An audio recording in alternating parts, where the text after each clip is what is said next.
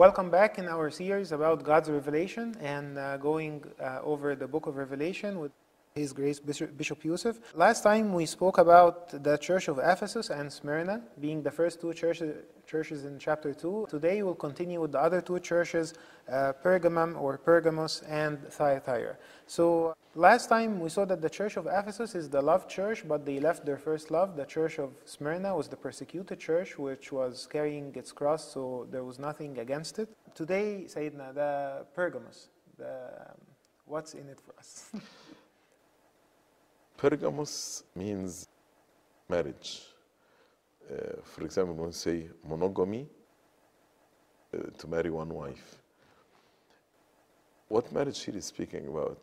It is the marriage between us and the world. The church is called out of the world. But when we live dual life, and there is a merge between the life of the world and the life of the church, this duality actually represented by the church of Pergamos. When we serve two masters. That's why the way the Lord described himself, that he who has the sharp two-edged sword. Because when I live this dual life, I will accept some philosophy from the world.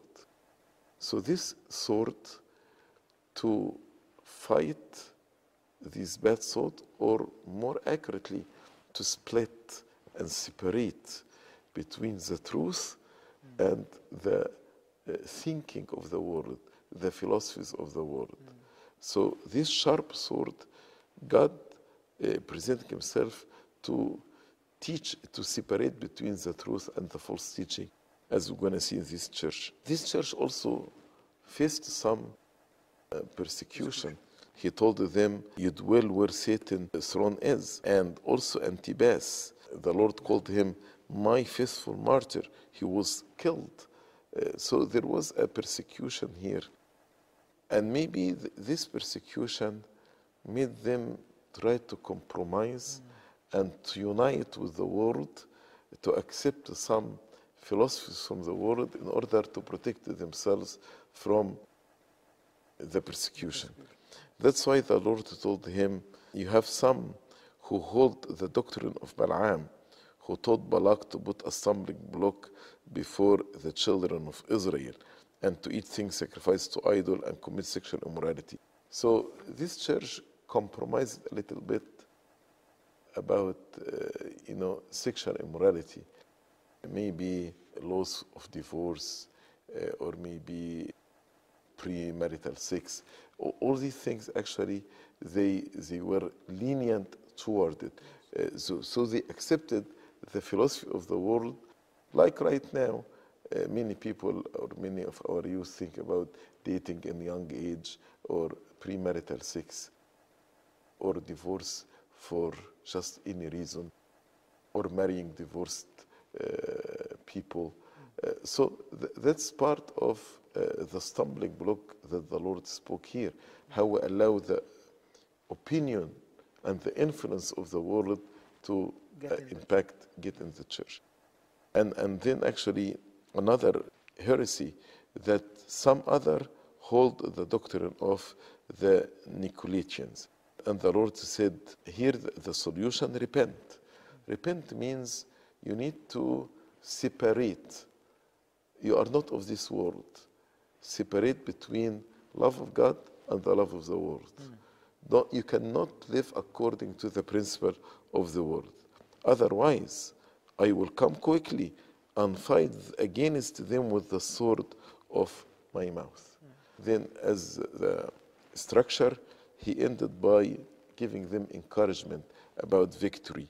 To him who overcomes, I will give some of the hidden manna to eat, and I will give him a white stone, and on the stone a new name written, which no one knows except him who receives it. As I said, we are separate from the world.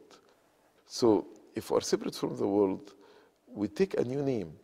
And the new name that we took it already is the name of Christ. You are Christian, means I have the name of Christ. By saying you are Christian, then I am different. I am not children from this world. And we ate from the hidden manna. As a Christian, I partake from the body and the blood of our Lord Jesus Christ. So this church actually is about unity or marriage or walking with the philosophy and principle of the world. So I feel that this is of particular importance, not just now, but I think in every age, because many people get confused. Like, for example, when I come and hear, like, the world is bad, don't mingle with the world. Sometimes it's things get confused, like what parts of the world I actually don't want to mingle with, and what other parts I'm actually using, because we all eat and drink and have places to live and have cars to drive. And so, can you please elaborate on this, Edna? Any teaching is not in harmony with the teaching of the scripture is against God. You know, for example, let me reflect on the examples that I said. Divorce. The scripture and the Lord Jesus Christ said very clearly, you know, no divorce except for sexual immorality. So if I want to apply the principle of the world, then here I'm falling exactly like the church of Pergamos, like premarital sex. You know, we know that Adam and Eve, when they took the fruit from the hand of God, they lived. But when they took the fruit from the hand of Satan, not given to them by God, it was a cause of death. Same in marriage. When I receive my spouse from the hand of God, it will be a source of life. But if I receive my partner not from the hand of God, it will lead to death. So any premarital relationship, it's not from the hand of God. So this leads to destruction. That's what the world now is teaching. It's okay to have a boyfriend. It's okay to have a girlfriend. Same-sex marriage, for example, homosexuality, transgenderism. The world now is advocating all these things as nothing wrong with it. Nothing wrong for homosexuality. Nothing wrong for transgenderism. Nothing wrong for abortion. Even some people support full-term abortion. A baby or an infant or fetus who is 9 months, he can survive if he is born. He can live as a human being. But some people support full-term abortion. So that's a crime. So all this teaching of the world. So when the Lord said, don't love the world, you are not of this world, don't live according to the principles of the world. So let's move on to the next church, which is church number 4, the Church of Thyatira. So what's in that church for us?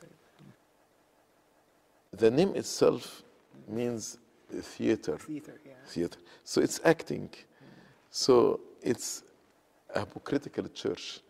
The acting like godly, many activities, prayers, but there is no fruit. They are just the acting in church. They have the looks. But yeah, loves the looks, but not the spirit. That's why the description here, Son of God, who has eyes like a flame of fire and feet like fine brass. These eyes search the heart, and they know whether I'm acting or I'm genuine. But again, the fire can purge me from this hypocrisy if I accepted the fire of God to refine me and purge me. And the feet like fine brass, we said this is judgment.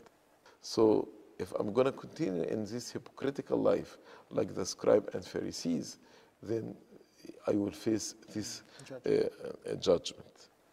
And again, God encouraged this church and told them, I know your works, your love, your service, your faith, your patience. So he encouraged them. But where is the hypocrisy here?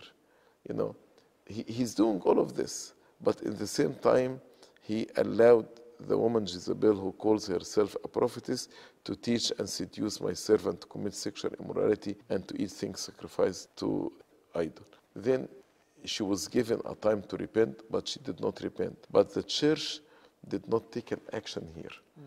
The church did not, like how St. Paul rebuked the people in Corinth when one committed sexual immorality with his father's wife. And St. Paul told them, why you did not separate or exclude or cast away this immorality from among you? You accepted, you know. So that's the hypocrisy. How you are serving and you have love and you have patience, but at the same time you are allowing members of the church to live in this sexual immorality. That's why the Lord said, if you don't take an action, I will come. I will kill her children with this. And all the churches shall know that I am He who searches the mind and heart. And I will give to each one according to your work. Then this church also compromised many things. That's why the Lord asked them not to compromise. He told them in verse 25, hold fast what you have till I come. We should not compromise the faith that was given to us. We need to hold fast to it. And the encouragement here, the motivation, the promise, he who overcomes and keep my works until the end, to him I will give power over nations. This church let Jezebel to continue in her sexual immorality. But if they repent and they show in their leadership how to keep the church holy and pure, then the reward, I will give power over nations. He shall rule them with a rod of iron. They shall be dashed to pieces like the potter's vessels. And as I also have received from Father, and I will give him the morning star. So God will entrust him to rule over nations. If they showed good leadership, how to protect the church of God from hypocrisy, God actually will entrust them with more and more.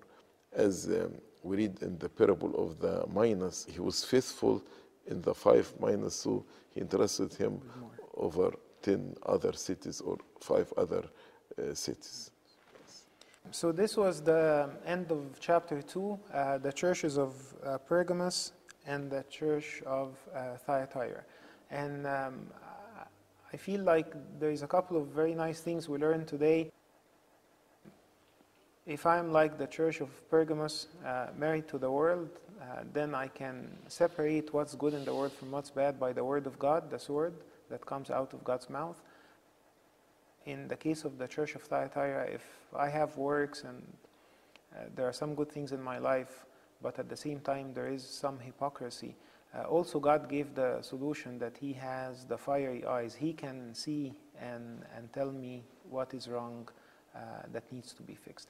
Thank you very much, and we'll meet again next time with the 3 other churches in chapter 3.